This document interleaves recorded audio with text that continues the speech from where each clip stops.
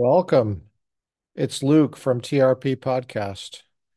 Our topic today is religious liberty versus public health, vaccine mandates, and a little bit into qualified immunity. If you don't know what that is, you're going to find out today on The Republican Professor. We have a wonderful guest. Today's guest is Judge Ho, circuit judge on the Fifth Circuit. He was appointed by President Trump to the federal bench and was confirmed by a Republican Senate. And Judge Ho joins us today through his judicial writing, his partial concurrence and his partial dissent in Brett Horvath versus City of Leander, Texas. And this is in the 946th volume of the Federal Reporter, starting at page 787 for the decision 2020. James Dennis wrote the majority opinion. Higginbotham was also on the three-judge panel, and Ho writes the dissent. So let me tell you a little bit about the case.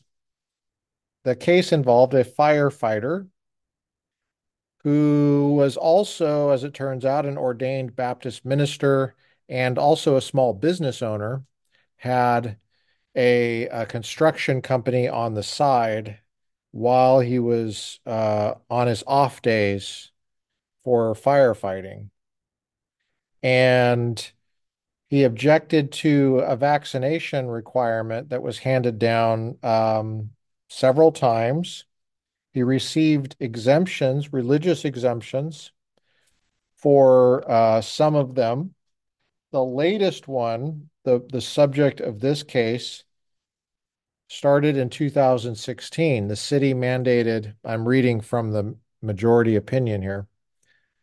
The city mandated that all personnel receive a Tdap vaccination, which immunizes from tetanus, diphtheria, and pertussis, or whooping cough. On January 14th and on January 20th, Horvath, the plaintiff, sought an exemption from the directive on religious grounds. Okay. Um, and so this case is about that. What happened and the issues that come up. Now, I'm going to just start with Judge Ho here. And this is on page, my copy isn't obvious. I wish it was more obvious. One moment while I take a drink of water. We're on page 794. Judge Ho. Civil rights leaders and scholars have derided Employment Division versus Smith as the Dred Scott of the First Amendment law. At least 10 members of the Supreme Court have criticized Smith. It is widely panned as contrary to the Free Exercise Clause and our founders' belief in religion as a cornerstone of civil society. Pause right here and give you a little bit of background on Employment Division versus Smith. Was a 1990 case at the United States Supreme Court. The decision was written by Scalia, probably the worst decision that he ever wrote. There's not a lot of competition for that, thankfully, with Scalia. And it had to do with some Indians that had ingested some narcotics, and they claimed it was a part of a religious ceremony. They wanted to get unemployment benefits, and that fact was standing in the way of them getting unemployment benefits. So the question was, could they still get it? And ingest narcotics as a part of a religious exercise. Um, so that's a little bit of a background there.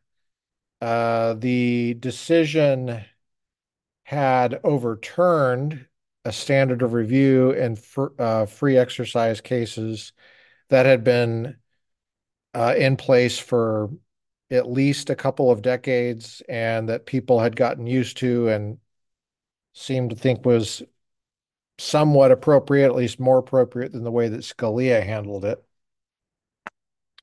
Um, and it generated a lot of criticism, including from the Congress and including from the president, who was Bill Clinton at the time. Okay, so there's a little bit of background there, so you know a little bit about what I mean by Smith, what Judge Ho means by Smith. Okay, Judge Ho again, starting at page 795. Smith is nevertheless binding precedent, but we should not apply it where it does not belong. Under Smith, government may regulate religious activity without having to satisfy strict scrutiny, so long as the regulation is a neutral law of general applicability. That rule does not apply, however, where government grants exemptions to some but not to others. Religious liberty deserves better than that, even under Smith. Okay, here's me again. Smith refused to grant an exemption to the Indians, claiming it was a law of neutral applicability, the law against receiving unemployment benefits as an exception to the general applicable law against ingesting narcotics. Okay. So, what Judge Ho is saying here is that as a lower court, he's on the Fifth Circuit, he has to respect binding precedent from the Supreme Court. There's one Supreme Court. Okay. There's not, uh, so the word supreme has meaning. That means that the lower court is not supreme. There's only one of them. That's in Article 3. Um, so this is a case about exemptions.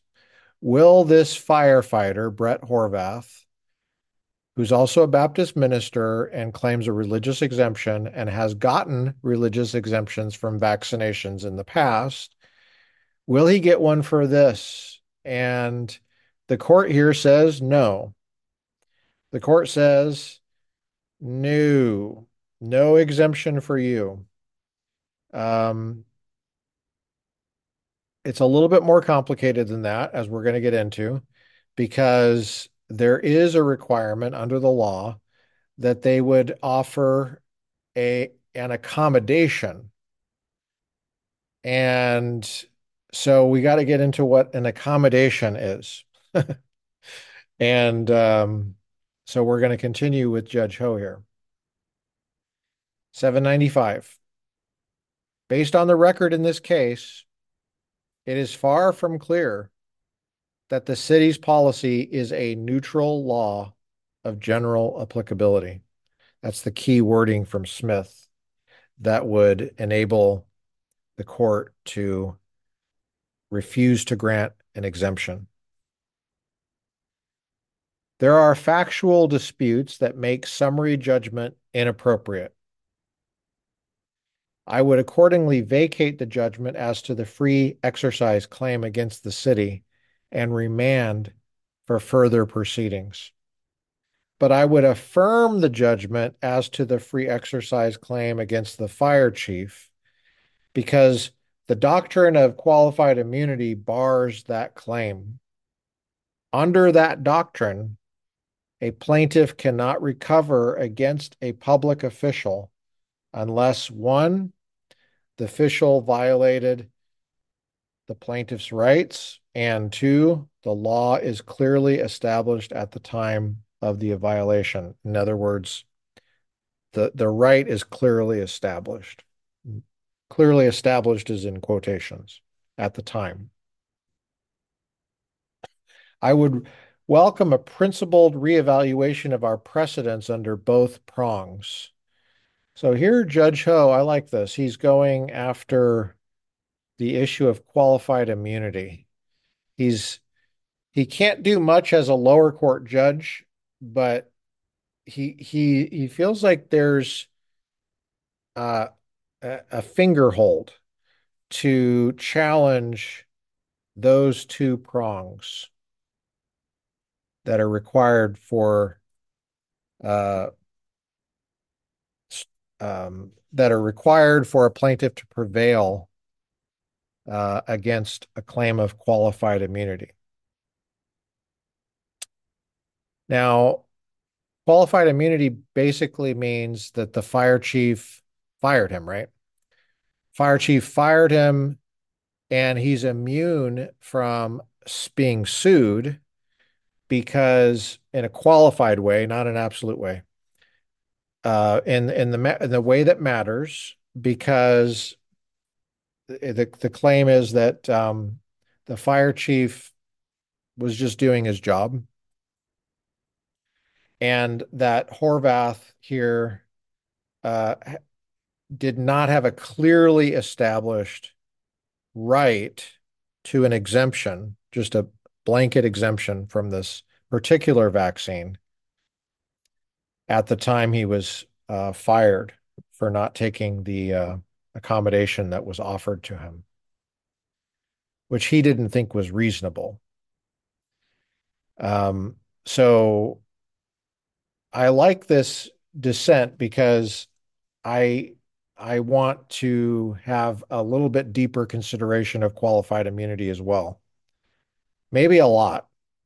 He cites his own case, Cole versus Carson, which is an en banc dissent that he wrote, dissenting. I'm going to get into that a little bit later at some point. Okay. The second prong has been widely criticized and for good reason. That's the clearly established prong. Neither the text nor the original understanding of 42 U.S. Code Section 1983 supports the clearly established requirement. And there he's citing Wilson versus City of Southlake, um, Judge Ho dissenting, or sorry, concurring. In addition, courts too often misuse the first prong, finding constitutional violations where none exist as an original matter. In some, we grant immunity when we should deny, and we deny immunity when we should grant. That sounds like a criticism to me of precedent, which I'm all for. If you want to criticize precedent for being uh, somehow out of place with the text and or the original understanding of the statute, that sounds great. Got to let that go wide open, especially when you're talking about stuff like bodily autonomy, the right over your own body, to your own health care against public requirements. Now, think about public health for a sec versus private health. The reason they call it public health is because they think by calling it that, it excuses an intrusion into your private space. The public takes precedent over your private health. That's why they call it public health. They call it public health because they have only in case they have a desire to intrude upon your privacy. That's the whole point of calling it public health. So given that that's the motif of public health, but at least in name, the question is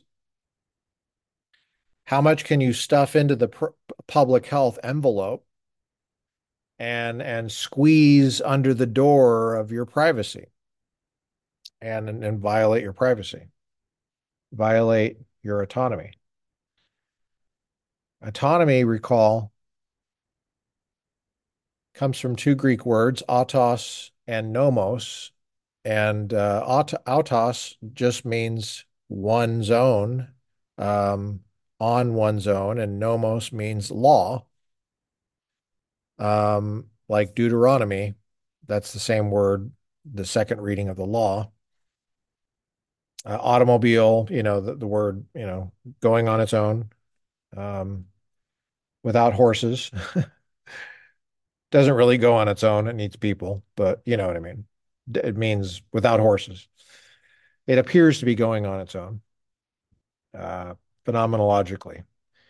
So autonomy would be that you're the lawmaker with regard to your own privacy.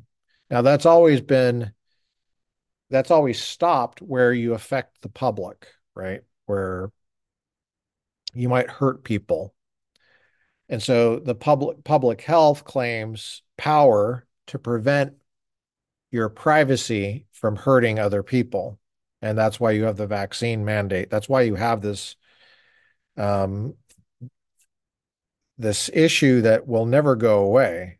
It's just endemic to the whole thing, the whole system we have, where if you're worried about a vaccine injury, for example, or polluting the temple of the Holy Spirit, as Brett Horvath might say, this firefighter, um, because our bodies are the temple of the Holy Spirit, right? And he doesn't want that junk in his body. Um, well, um, you know, they're going to argue that as a first responder who comes upon compromised people, they're vulnerable, and they're especially vulnerable to dangerous diseases that they encounter from people trying to help them up close and personal. And so, uh, how do you respect religion, which you're supposed to do, you have to do because of the Constitution, and at the same time, respect someone's being able to do their job without compromising their religion and protecting the people that they're serving and according to policy. All right. Um, be that as it may, here's Judge Ho again. I'm duty bound to faithfully apply established qualified immunity precedents, just as I am duty bound to faithfully follow Smith. I concur in the judgment in part and dissent in part. So he's concurring that the fire chief is off the hook for firing, although he's only doing that because he's a lower court judge, but he thinks there actually really is a problem with that. There's a problem that needs to be resolved. There's deeper issues. We're going to come back to that in another time because I'm interested in that. I'm going to chase that down. Now he's going to dissent though as far as the summary judgment because he thinks that cuts off the production of facts that and testimony that would uncover that even under Smith, which has all sorts of problems, that Brett Horvath still could possibly prevail here and maybe should prevail. And you're cutting it off, and that's not right. So at the time of the founding on 795, at the time of the founding, it's only a few pages, so just bear with me here. I think it only goes to page 800 something, and these have footnotes. So, at the time of the founding, every state except Connecticut provided constitutional protection for religious freedom, but the degree of protection seemed to vary. 8 states, Delaware, Massachusetts, New Hampshire, New Jersey, New York, North Carolina, Pennsylvania, and South Carolina, protected the right to, quote, worship. often accompanied by language specifically protecting worship according to the dictates of one's quote unquote conscience. By contrast, the constitutions of Georgia, always on my mind, Georgia, Maryland, Rhode Island, and Virginia provided more robust coverage by protecting, quote, the free exercise of religion, the language later adopted in the First Amendment. As Judge McConnell articulated in his influential work on the subject, criticizing Smith, understanding the distinction between, quote, worship and conscience, unquote, as opposed to, quote, free exercise, unquote, is critical. Let's reflect on those terms. Does it make a difference that the First Amendment does not say just worship, the freedom to worship, or freedom of conscience, and instead says free exercise of religion? Does it make a difference? Is free exercise wider as a concept than just worship, which sounds narrow? Judge Ho again. The word worship usually signifies the rituals or ceremonial acts of religion, such as the administration of sacraments or the singing of hymns, and thus would indicate a more restrictive scope for the free exercise provisions. And conscience referred to private thoughts, opinions, and beliefs. For example, Johnson treated conscience as synonymous with knowledge, real sentiment, veracity, private thoughts, scruple, difficulty, and reasonableness. Johnson was a dictionary, and I think it was 1805, maybe. By contrast, the word exercise strongly connoted action. Johnson defined exercise as practice, outward performance, actual application of anything, task, that which one is appointed to perform, or an act of worship, whether public or private. Similarly, Noah Webster's American Dictionary defined exercise as employment, and James Buchanan's 1757 dictionary, not the president, defined exercise as to use or practice. The fuller scope of exercise, in contrast to worship and conscience, indicates that at the time of the founding, the public would have understood the right to free exercise as to extend beyond mere ritual and private belief to cover any action motivated by faith. Taking a drink of water. Any action motivated by faith.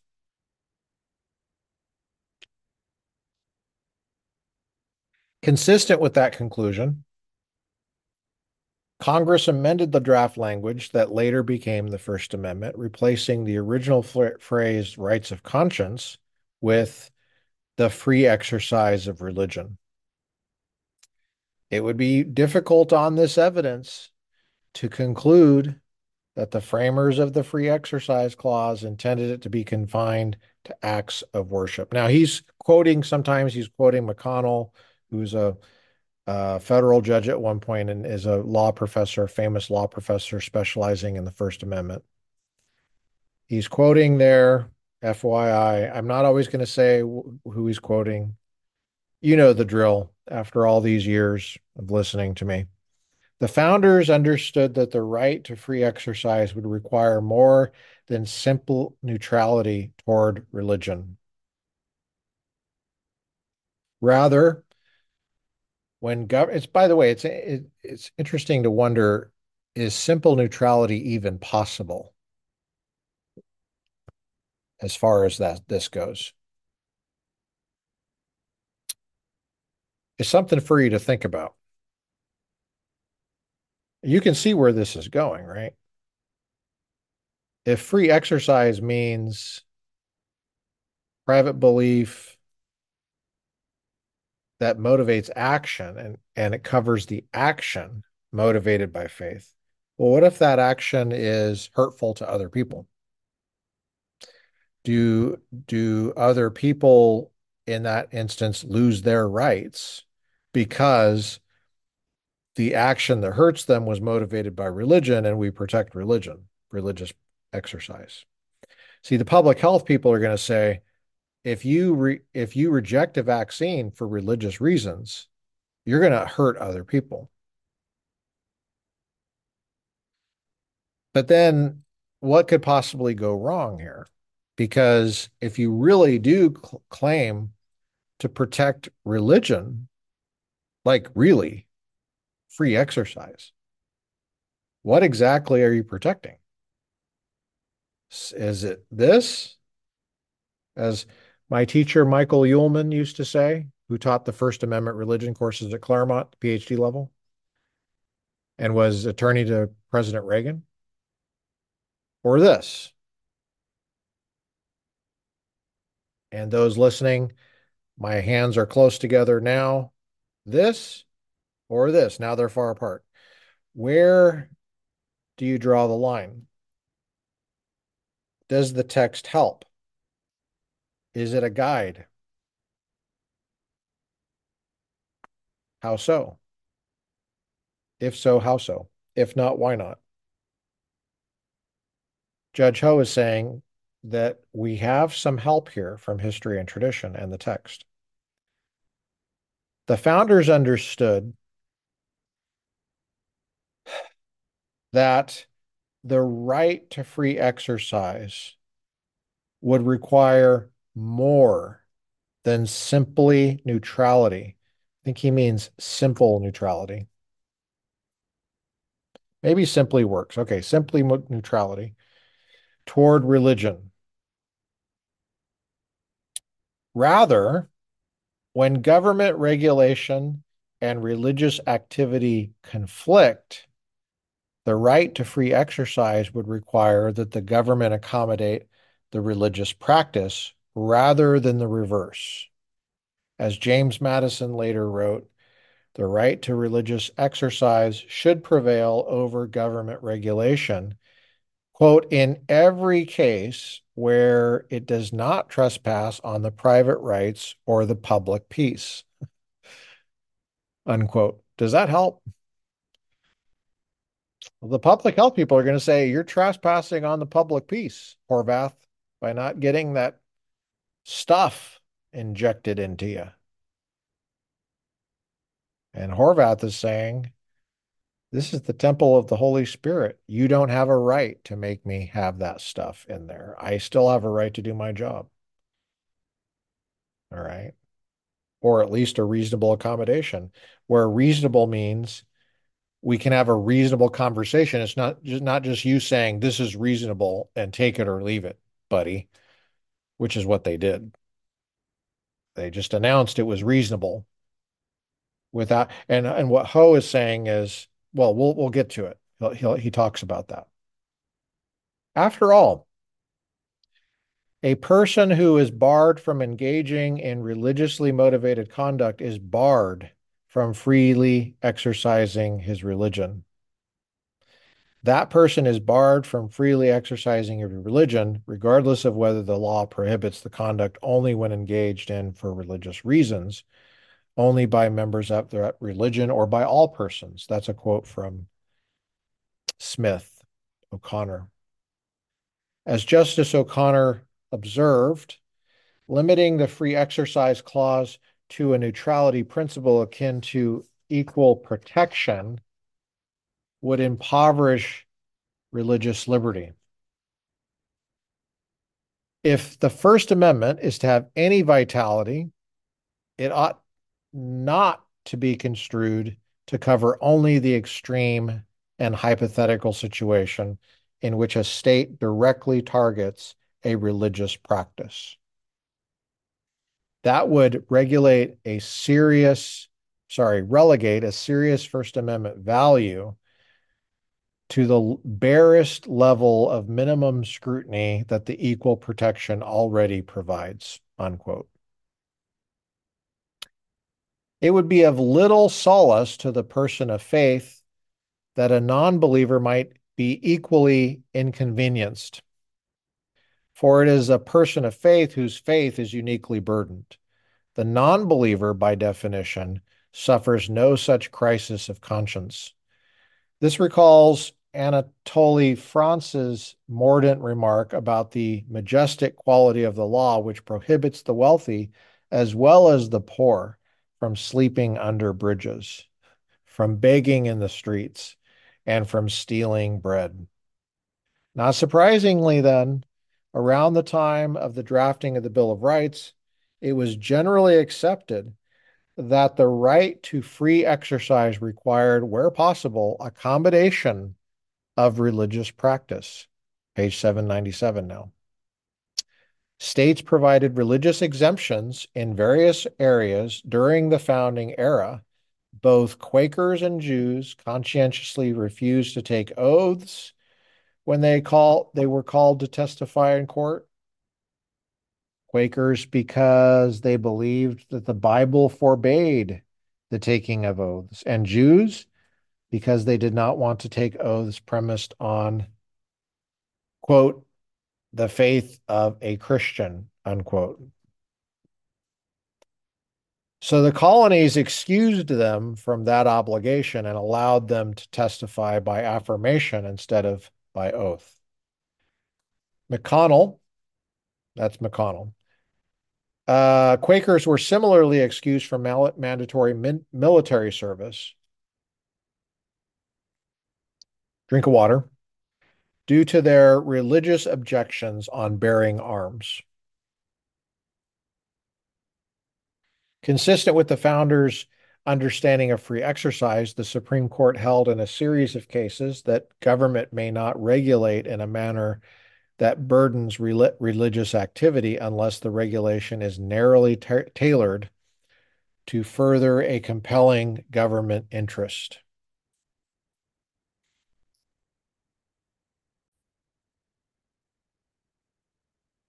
For example, in Sherbert versus Verner, which is 1963, South Carolina denied a Seventh-day Adventist unemployment compensation because of her refusal to work on Saturdays, her Sabbath.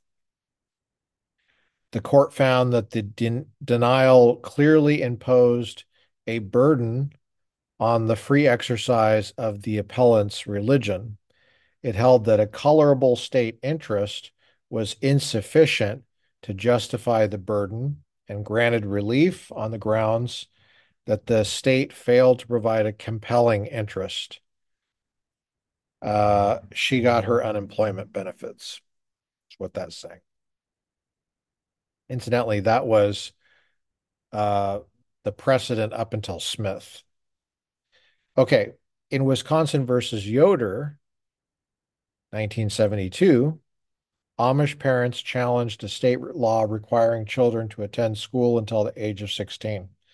The parents had a firm and sincere religious objection to higher education.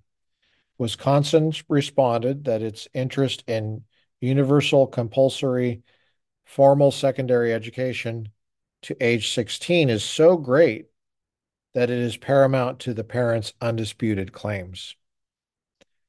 Notably, the court acknowledged the general applicability of the state's compulsory school attendance statutes. It nevertheless required the state to grant a religious exemption in the absence of a compelling government interest. There are areas of conduct protected by the Free Exercise Clause of the First Amendment, and thus beyond the power of the state to control, even under regulations of general applicability. But the court dramatically altered its course in Smith, announcing an exception to the Sherbert and Yoder rule that the parties had not even requested, let alone briefed. Now, this is Judge Ho getting in there. This is his uppercut here in this dissent. The parties had not even requested this exception to Sherbert and Yoder. Smith establishes a substantial exception to the strict Sherbert and Yoder standard. After Smith, remember that's the Indian narcotics unemployment benefits one in 1990, Scalia. After Smith, the government may burden religious exercise so long as the burden arises from a, quote, neutral law of general applicability, unquote.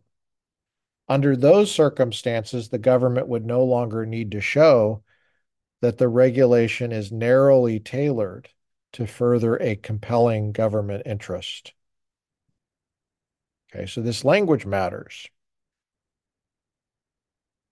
The language of neutral law of general applicability. This is what Ho is getting at. Ho is very respectful of original understanding and the text, not only of statute, but of the First Amendment and the interpretation of the First Amendment precedent. Okay, so you got Smith, remember, 1990, Indian, peyote, religious ceremony, denied unemployment benefits. Why? This is a neutral law of general applicability. You don't get your exemption. Yoder is the Amish parents, 1972. They got the exemption.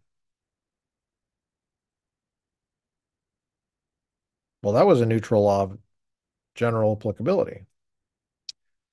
Sherbert, before that, 1963, that was the South Carolina case where the Seventh-day Adventist got fired for not working on Saturdays, applied for unemployment benefits. Initially, she didn't get them, goes all the way to the Supreme Court. The Supreme Court says, no, you get them. There's an exemption here for you. Okay. Now, here's Judge Ho again. The reaction to Smith was unusually negative. The two other branches of government united in criticizing Smith as inconsistent with a proper understanding of the First Amendment. In 1993, Congress overwhelmingly passed the Religious Freedom Restoration Act by 97 to 3 in the Senate and a voice vote in the House. The act contained legislative findings expressly disavowing Smith, stating that governments should not substantially burden religious exercise without compelling justification, and that in Employment Division versus Smith, the Supreme Court virtually eliminated the requirement that the government justify burdens on religious exercise imposed by laws neutral toward religion. The act avowed to, that's a Religious Freedom Restoration Act. The act, sometimes it's called RFRA. The act, RFRA, vowed to restore the compelling interest test as set forth in the Sherbert and Yoder cases, and to guarantee its application in all cases where free exercise of religion is substantially burdened. President Clinton agreed.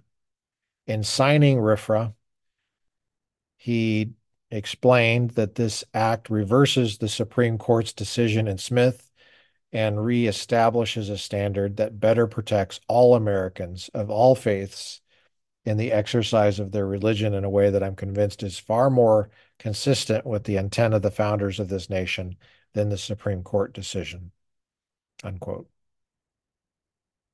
Quote, one of the reasons our founders worked so hard to get the First Amendment into the Bill of Rights is they knew that religion helps to give our people the character without which our democracy cannot survive, unquote. Also from Bill Clinton. RFRA does not govern this case, however. The Supreme Court has held that Congress did not have the power under Section 5 of the 14th Amendment to apply RFRA to the states. You know, I feel like I have a problem with that, but I can't articulate it right now. In response to Flores, that's the case he just cited, the state of Texas has enacted a state version of RFRA. Horvath presents no claim here. I wonder why he didn't do that. Um,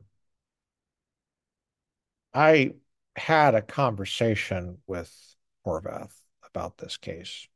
I called him up, talked to him for at length about this. I don't think we talked about that. I don't know why. The district court thus held that Horvath's claim is foreclosed by Smith.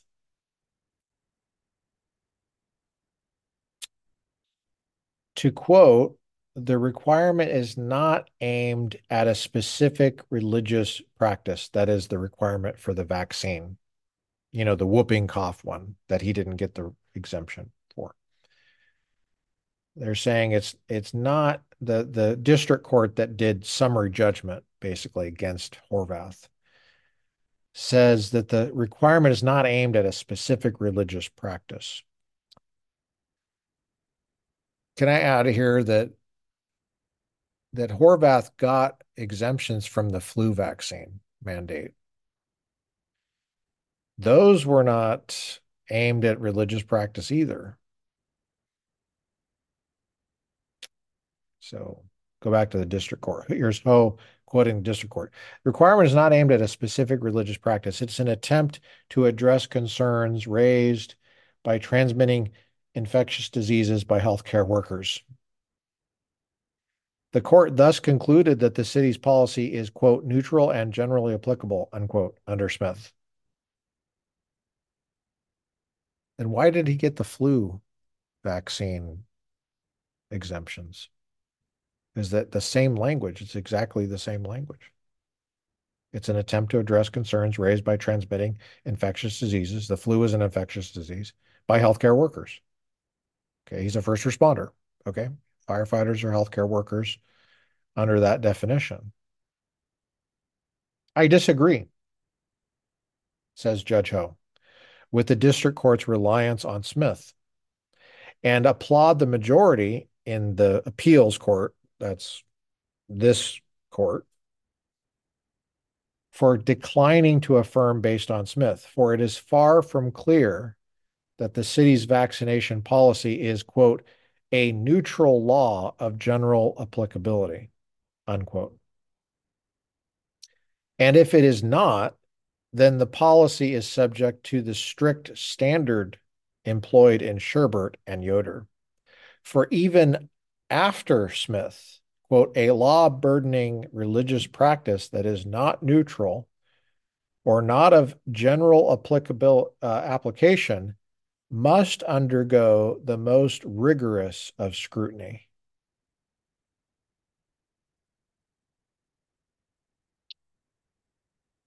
It makes me wonder what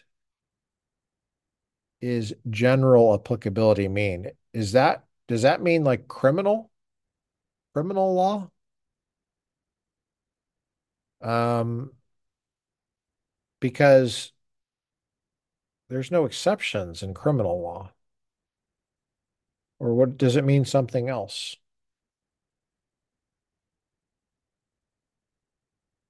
I would therefore remand for further proceedings to determine whether the city policy is a neutral law of general applicability, and if not, whether the policy satisfies strict scrutiny. because the record appears to be disputed on both questions. That's all he needs right there. The record is disputed. In other words, the record was not developed at the district court. It should have been. You can't just decide without developing these questions and the answers to these questions. That's not proper. That's a clear error. They can reverse on clear error. To begin with, the record is unclear whether the city's Tdap policy, vaccine policy, provides exemptions for some while denying exemptions for people of faith like Horvath. The district court opinion indicates that the city does not offer such exemptions, citing the fire chief's own testimony. Counsel seemed less certain of this fact, however, when asked at oral argument. If the city does permit exemptions to the vaccine policy, then the policy is not neutral or generally applicable. Remand would allow the parties to clarify the record on this point. Page 799 here. In other words, Judge Ho isn't saying that Horvath automatically wins. He's saying he has a chance. He should be given that chance to develop the record in court. That's the whole point of having a trial. And you can't just foreclose it without allowing the record to be fleshed out, because the precedent requires these questions to be raised and answered, and they were not sufficiently done. So that's what he's saying. In addition, the record confirms that the city is apparently willing to grant exemptions in arguably analogous situations, such as under its flu vaccine policy. Yet for no reason, or at least none that is apparent from the record, the city denied the same request for a religious exemption on behalf of the same firefighter when it came to the Tdap vaccine. Remand would give the city the opportunity to demonstrate either that the flu vaccine is somehow not analogous to the Tdap vaccine and that the vaccine policy is therefore neutral and generally applicable, or that it has a compelling interest in insisting that Horvath take the Tdap vaccine, but not the flu vaccine, which makes you wonder why they would have a requirement if it's not, there's no compelling interest.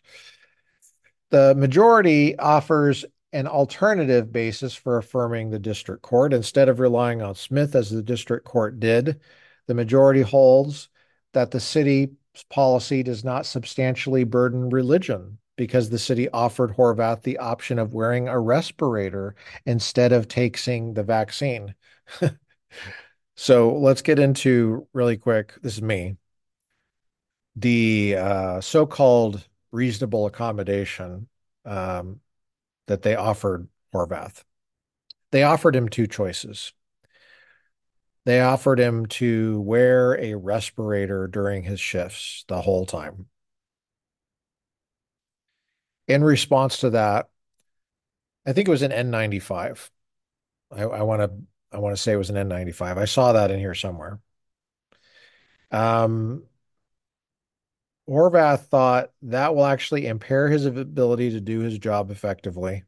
Nobody else is required to do that. And it's counterproductive. And what would be more reasonable is if he had to wear it maybe just when he's with certain immunocompromised individuals in certain circumstances, not the entire time. And they did not want to have any discussion about that whatsoever. So what they did was they offered that, and then they ordered him to take it as an accommodation. And then he was fired for not obeying the order. He was fired for not for religious reasons, but for insubordination. That's how they played that. Very astute of the fire chief. The second accommodation that they offered him was to transfer him to another position as a code enforcement officer that had totally different hours, um, which would have, in effect, required him to give up a large part of his income from his small business construction company because the hours would conflict. As a firefighter, he works 24 on and then he's got several days. So he could go do other jobs. Um, and there's flexibility there. In other words, there's flexibility as a part of his package that was not taken into consideration when they adopted a quote unquote reasonable alternative. And the reason the court said that it was reasonable is because I don't think a code enforcement officer makes as much normally. And so they were just saying, you just make the same amount and we'll just call it even, winky, winky. And that makes up for your getting a crappier schedule, basically. I think it was like an 8 to 5 kind of a schedule, which would, that would because of the hours, he wouldn't be able to do these other jobs, these manage a construction team. So, all right. Um,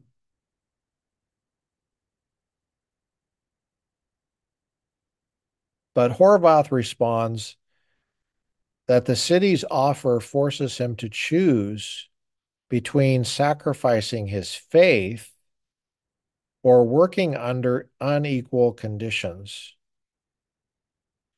Other firefighters are not required to wear respirators.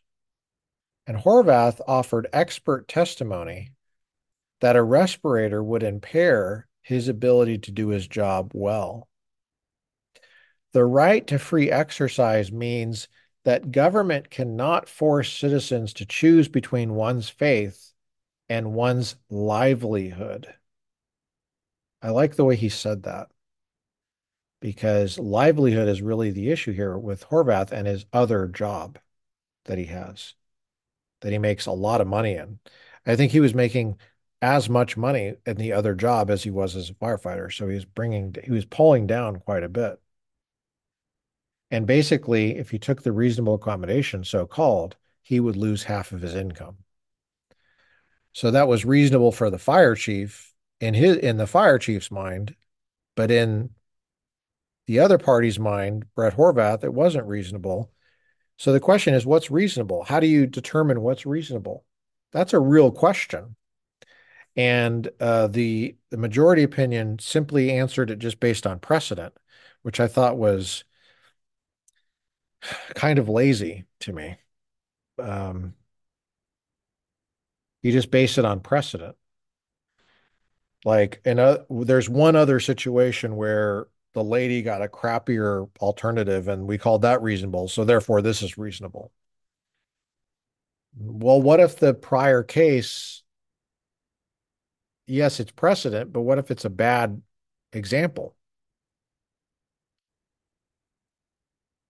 What if that should have never gone through in the first place? Okay, I'm speaking out loud here.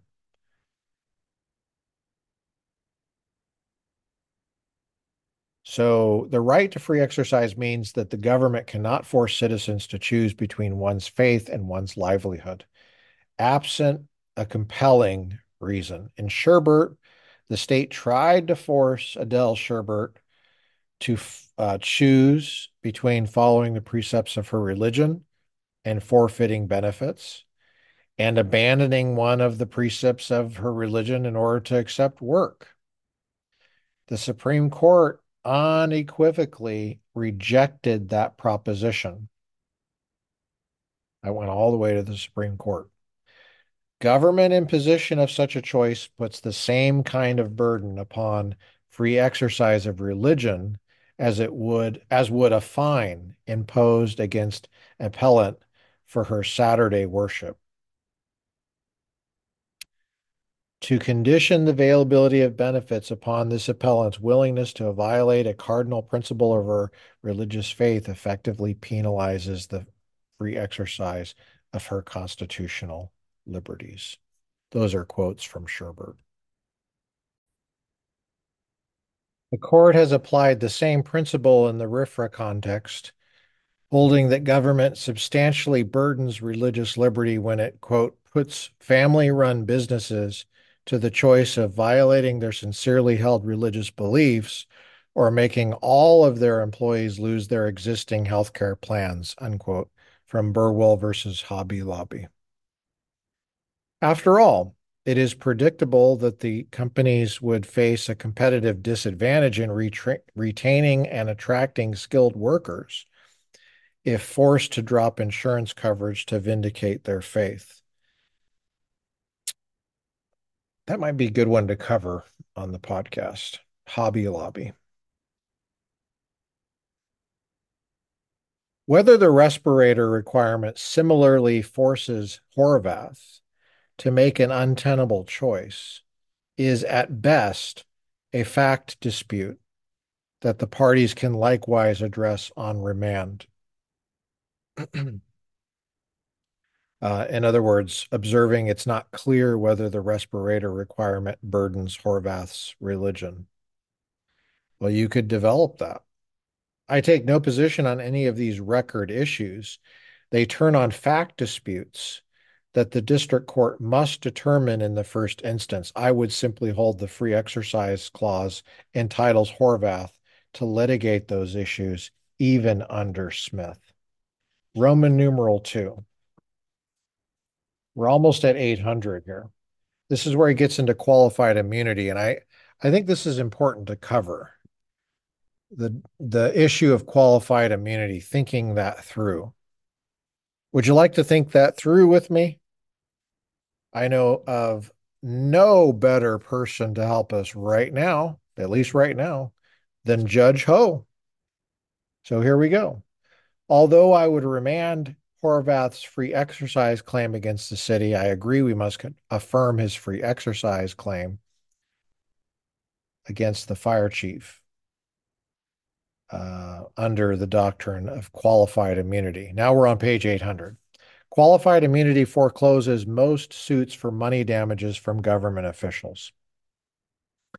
To overcome qualified immunity, Horvath must satisfy two prongs. The first prong should be uncontroversial on its face.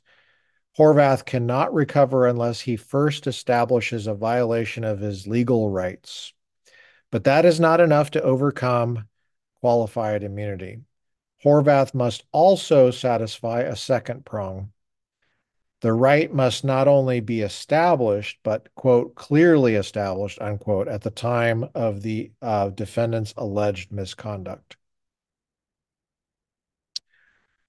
The clearly established requirement is controversial because it lacks any basis in the text or original understanding of Section 1983.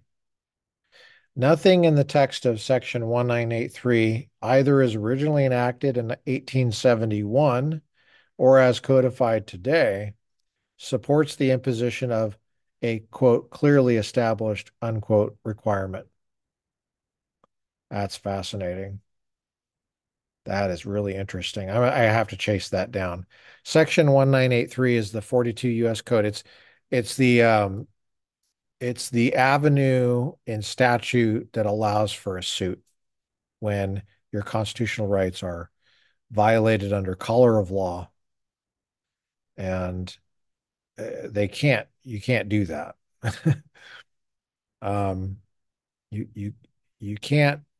If what he's saying is, if there is a right that you have and it's established, basically saying the same thing. Um, in other words, the policymakers and government officials should know that you have that right because it's established. Then they can't provide a policy that uh, they can't uh, um, establish a policy or enact a policy and engage in that under color of law when it violates your rights without being um, opening themselves up to liability under 42 U.S. Code 1983. Okay, does that help? I don't know if that makes any sense or not. I, Ordinarily, I would be able to answer your questions, but for example, like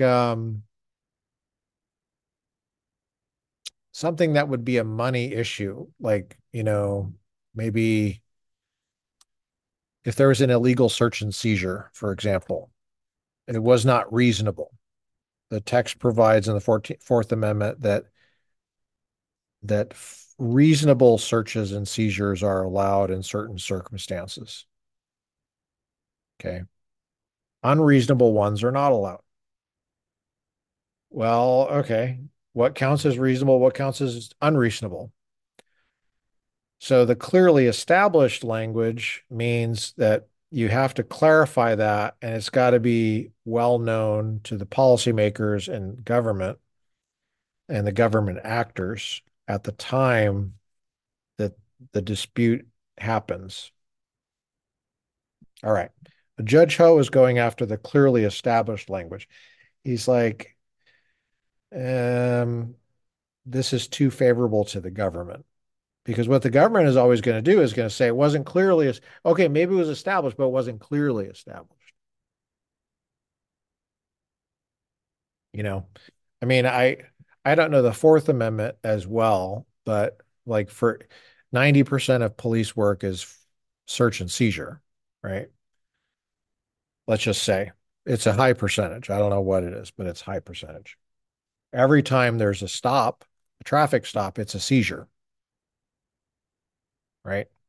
And sometimes it's a search, depending. So what could possibly go wrong here? Do you have any rights not to be searched in your vehicle?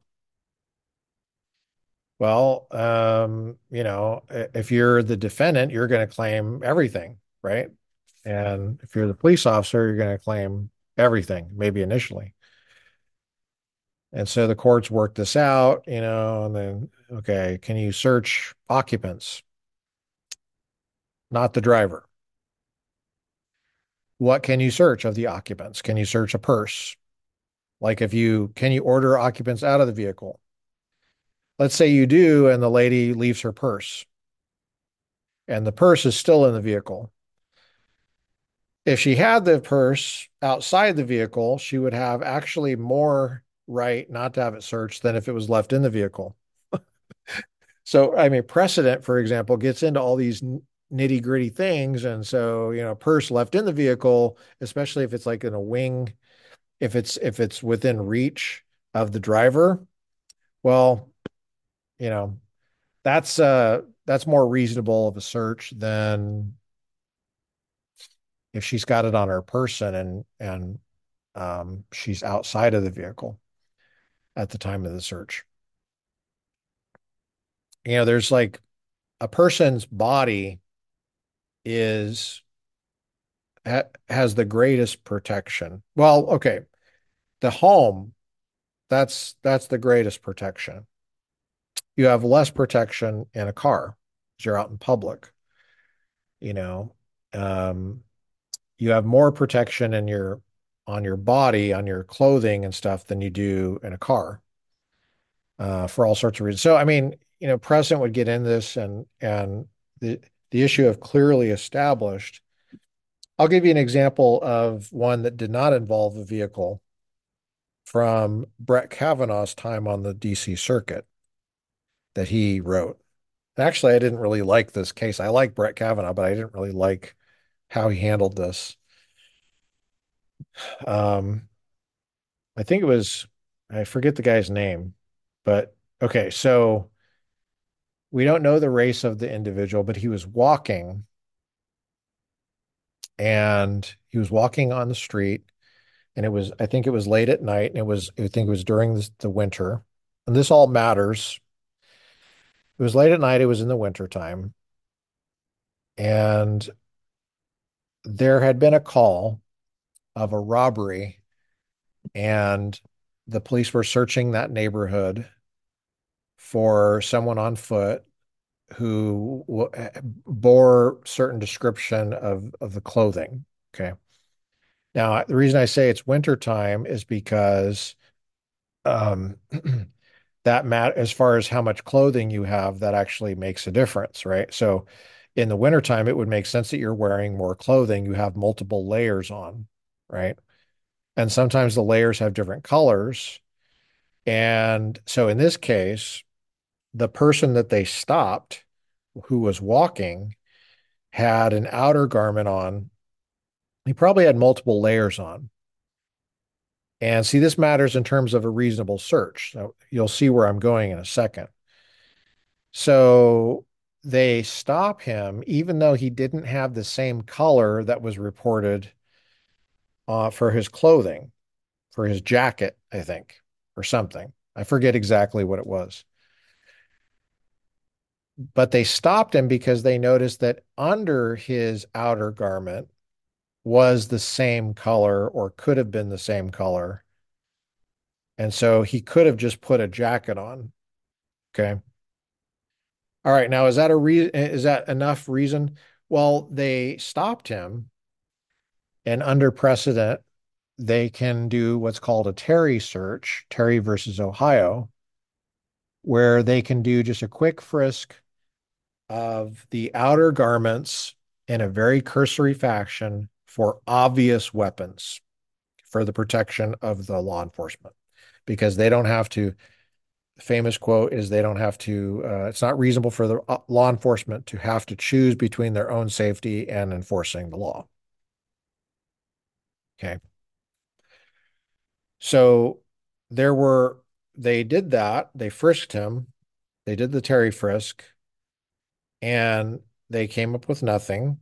And so they interviewed him briefly, and then they seized him for temporarily so that the witness could come and what's called a show up. And uh the witness drove up in the police car and from a distance said that's not the guy. Okay. But okay, this is where it's really interesting as far as reasonable versus unreasonable search is at that moment the police officer was conducting it's not clear when exactly the second search happened. But okay, so I think it was almost simultaneous. The witness is saying that's not the guy. Okay, ordinarily that would be the end of the seizure because the whole point of seizing him, the whole reasonability, search and seizure would be to see if he's the guy, the same suspect, because he was in the area and he could have fit the description. He's not armed,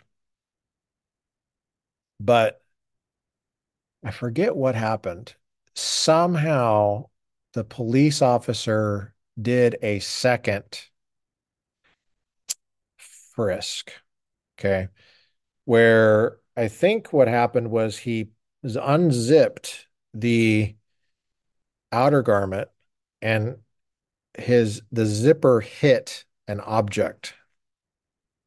And the police officer immediately formed the opinion that that hard object was not a body part. Sorry. I don't mean to be, what I mean is just commonsensically, it feels like it's metal. He immediately believed it was a gun. Um, Now, was he reasonable in that belief? He believed it might be a weapon. And so now, as soon as that happened, the whole thing changed, right? Because at the time, there this gets into the Second Amendment. This is why I didn't like the way Judge Kavanaugh dealt with it. But this was before Wren versus DC, which basically made it concealed carry a shall issue regime. But at that time, the police knew that very few people had concealed weapon permits. Now you couldn't make that assumption. You couldn't just make that assumption, but back then they could.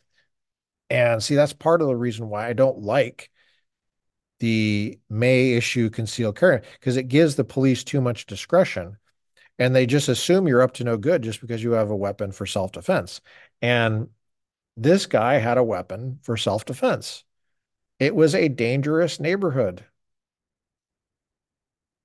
And they didn't charge him with carrying a concealed weapon. That's not the charge that he got. He was he had been convicted of another crime. So he was a felon, but he had served his time, he was out, but he violated the felon in possession law. That's what he violated. That's what they convicted him of. And which I also have a problem with for nonviolent felons. But anyway, was that second search? I mean, just think about it. Seconds, 1 second, 2 seconds. It's like, did you not hear the lady? She just said it's not the guy, and he's saying it at the same time. It's like right at the same time, and that was enough to make it for Judge Kavanaugh, it was a close call, but it was like just kind of like preponderance of evidence kind of a thing. It was like, okay, reasonable. So does that guy have a clearly established right not to be searched a second time? As soon as the lady is at the same time, the lady is saying that's not the guy. That was what the whole thing hinged on. So, um, that's an example. So, okay, so here's Judge Ho. I know you're thinking you always can make it about the Second Amendment. You're right. I love to me, I could talk about it all the time, and I have to force myself to go on these other things like religion and vaccines and stuff, public health versus private health. Okay. By contrast, Congress has expressly adopted a clearly established requirement in other contexts. For example, in the Anti-Terrorism and Effective Death Penalty Act of 1996, Congress imposed special burdens on habeas petitioners who seek relief from convictions. That same statute requires habeas petitioners not only to establish a violation of law, but to identify, quote, clearly established federal law as determined by the Supreme Court of the United States, unquote. What Judge Ho is saying is that clearly established language, if it's supposed to be there, it should just be there, and it's not in 1983. It's in 2254, 28 U.S. Code 2254D, the Anti-Terrorism and Effective Death Penalty Act of 1996. Okay, why, the qualified immunity doctrine imposes a similar clearly established standard in Section 1983 cases, but without any corresponding textual basis. That is troubling because in other contexts, the Supreme Court has declined to read language into a statute if Congress explicitly included the same language in other statutes. Man, I like where he's going on this. In case you can't tell, this is a pro individual rights move he's making. In other words, he's saying the government has too much power to stretch this clearly established, use it and abuse it to make qualified immunity more entrenched. And the more entrenched qualified immunity is, the more the government can do to people to violate their rights. Nor is there any other basis for imputing such a requirement to Congress, such as from the common law of 1871, or even from the early practice of Section 1983 litigation. Okay. In sum, there's no textual or original basis to support clearly established requirement, Section 1983. I'm on 801 now. One of the primary justifications for the clearly established requirement is that the fear of litigation not only deters bad conduct, but chills good conduct as well. That is valid. What he means by conduct on the part of government officials. So the whole point of having clearly established protects government officials who are doing good things. That's the claim. Because otherwise, people would be suing governments all the time, and taxpayer money would be constantly being paid out to people who claimed that their rights were established but not clearly established. And they were violated. Okay, that is valid, but I believe ultimately misplaced concern. For if courts simply applied the first prong of the doctrine in a manner more consistent with the text and original understanding of the Constitution, we might find that the second prong is unnecessary to prevent chilling of good conduct, as well as unwarranted by the text. Law enforcement officials and other public officials who engage in misconduct should be held accountable. Hear, hear, hear, hear. Nothing is more corrosive to public confidence in our criminal justice system than the perception that there are two different legal standards. Public officials who violate the law without consequence only further fuel public cynicism and distrust of our institutions of government. Hear, hear. But there is also concern that the fear of litigation chills public officials from lawfully carrying out their duties. There's the other side of it. After all, it cannot be disputed seriously that claims frequently run against the innocent as well as the guilty at a cost not only to the defendant officials but society as a whole, because taxpayer money is being used to settle these claims. There is a danger that fear of being sued will dampen the ardor of all but the most resolute or the most irresponsible public officials in the unflinching discharge of their duties. Much of the chilling problem, however, stems from misuse of the first prong of the doctrine. Simply put, courts find constitutional violations where they do not exist. For example, the Fourth Amendment does not prohibit reasonable efforts to protect law-abiding citizens from violent criminals. It only forbids unreasonable searches and seizures. As those words were understood at the time of the founding, the Fourth Amendment allows police officers to take steps necessary to apprehend and prevent felons from harming innocent citizens. Courts often look to the common law in evaluating the reasonableness of the Fourth Amendment for Fourth Amendment purposes of police activity. Drink of water. The common law allowed the use of whatever force was necessary to effect the arrest of a fleeing felon. That's from Blackstone. And although the court has not embraced full force of the common law, to say the least, page 802, I mean, they let people burn down Seattle or parts of it, Wisconsin, Kenosha, Wisconsin, Minneapolis, because of something they saw on TV that they don't even understand, or YouTube. Although the court has not embraced the full force of the common law, it has recognized that the constitutionality of deadly force where an officer has probable cause to believe the suspect poses a significant threat of death or serious injury to the officers or others. The officer has probable cause. So if chilling police conduct is the concern, there is no need for an atextual, clearly established requirement. The Constitution should be enough if we get the substantive Fourth Amendment analysis right. Oh, that's a really good point. Our court's recent debates about qualified immunity illustrate this point. In Windsor versus Kaufman County, 2019, Fifth Circuit, no member of our court claimed that the officers violated, quote, clearly established law, unquote. We all agreed that the officers involved in the death of a suspected active shooter were entitled to qualified immunity under the second prong.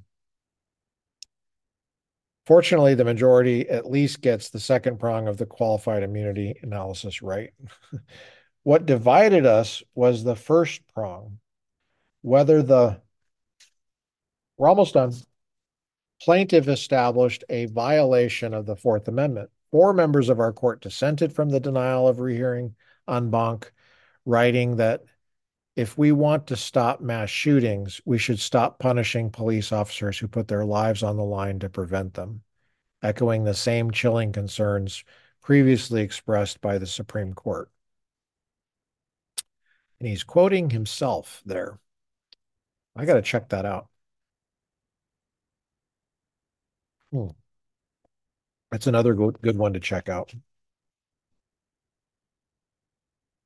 I'm making a note. But we did so under the first prong, not the second. Okay. That might be a good Fourth Amendment one to look at. Windsor versus Kaufman County, 2019. So too in Cole versus Carson, 2019. En banc.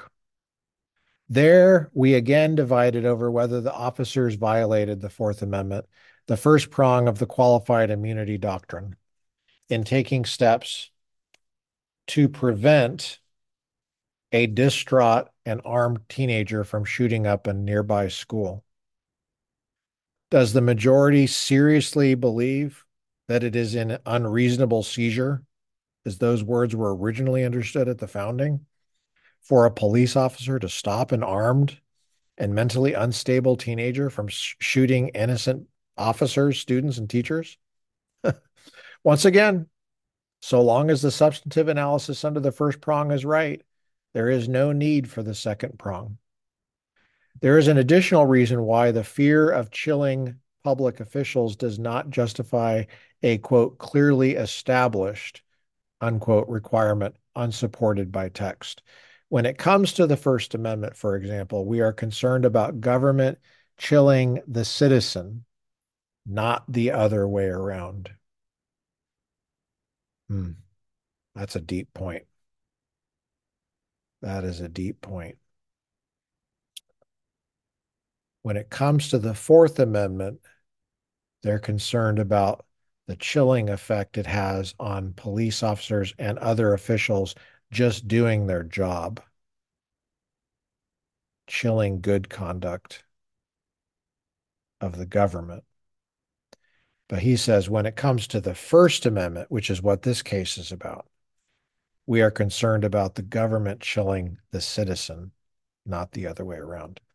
By the way, that's the same with the Second Amendment, FYI. Consider Sauce versus Bauer. That's in 2018. Two police officers acting on a noise complaint entered the home of Mary Ann Sauce. Fearful of the police presence, she asked if she could pray. This is U.S. Supreme Court. According to her complaint, the officers responded abusively and ordered her not to pray. The free exercise clause plainly protects the right to pray in one's own home. Yet two federal courts held that it was, quote, not clearly established, unquote, at the time of the violation and granted qualified immunity to the officers. I'm on page 803 now. It took summary reversal by the Supreme Court to get Mary Ann Sauce her day in court. My comment in the margin, wow. Wow. Point made, Judge Ho. Point made on the clearly established language. Wow. Our court addressed a similar situation in Morgan versus Swanson, 2011 en banc. Two children wanted to hand out religiously themed candy canes and pencils to their classmates during Christmas, but the school principals stopped them. A majority of the court held that this conduct violated the First Amendment, the conduct by the government. But a different majority of the court held that the conduct did not violate, quote, clearly established, quote, law. So this clearly established thing got to handle, you got to get that under control, is what Judge Ho is saying. Because individual liberties at stake here. A similar justification for the clearly established requirement might be described as two wrongs make a right. As the theory goes, courts too often impose liability on public officials under the first prong. So the second prong is needed to limit judicial adventurism. Um, okay. But that is a false choice, not to mention a troubling one. To avoid Windsor and Cole, those two, Windsor versus Kaufman County, that's the active shooter one, Cole versus Carson. I haven't looked at that one clearly. That was well, actually, that was a school shooting one. Okay. Those are two examples he gave. To avoid Windsor and Cole, Sauce and Morgan should not have to suffer. We can walk and chew gum at the same time. Courts can faithfully interpret the Fourth Amendment as well as Section 1983. We can get both prongs of the doctrine right. A principled originalist would fairly review decisions that favor plaintiffs as well as police officers. Smith does not foreclose Horvath's free exercise claim against the city, but qualified immunity requires us to affirm the judgment as to the fire chief. I would vacate the judgment as to the First Amendment claim against the city and remand to allow Horvath to proceed on that claim. I dissent in part for that reason. In all other respects, I concur in the judgment. Well, thanks for hanging with me on considering this case and the issues that it raises in terms of religious liberty versus public health vaccine mandates. And we got in a little bit about qualified immunity as well. So we'll chase down some of these other issues as we continue on the Republican Professor podcast. Good night.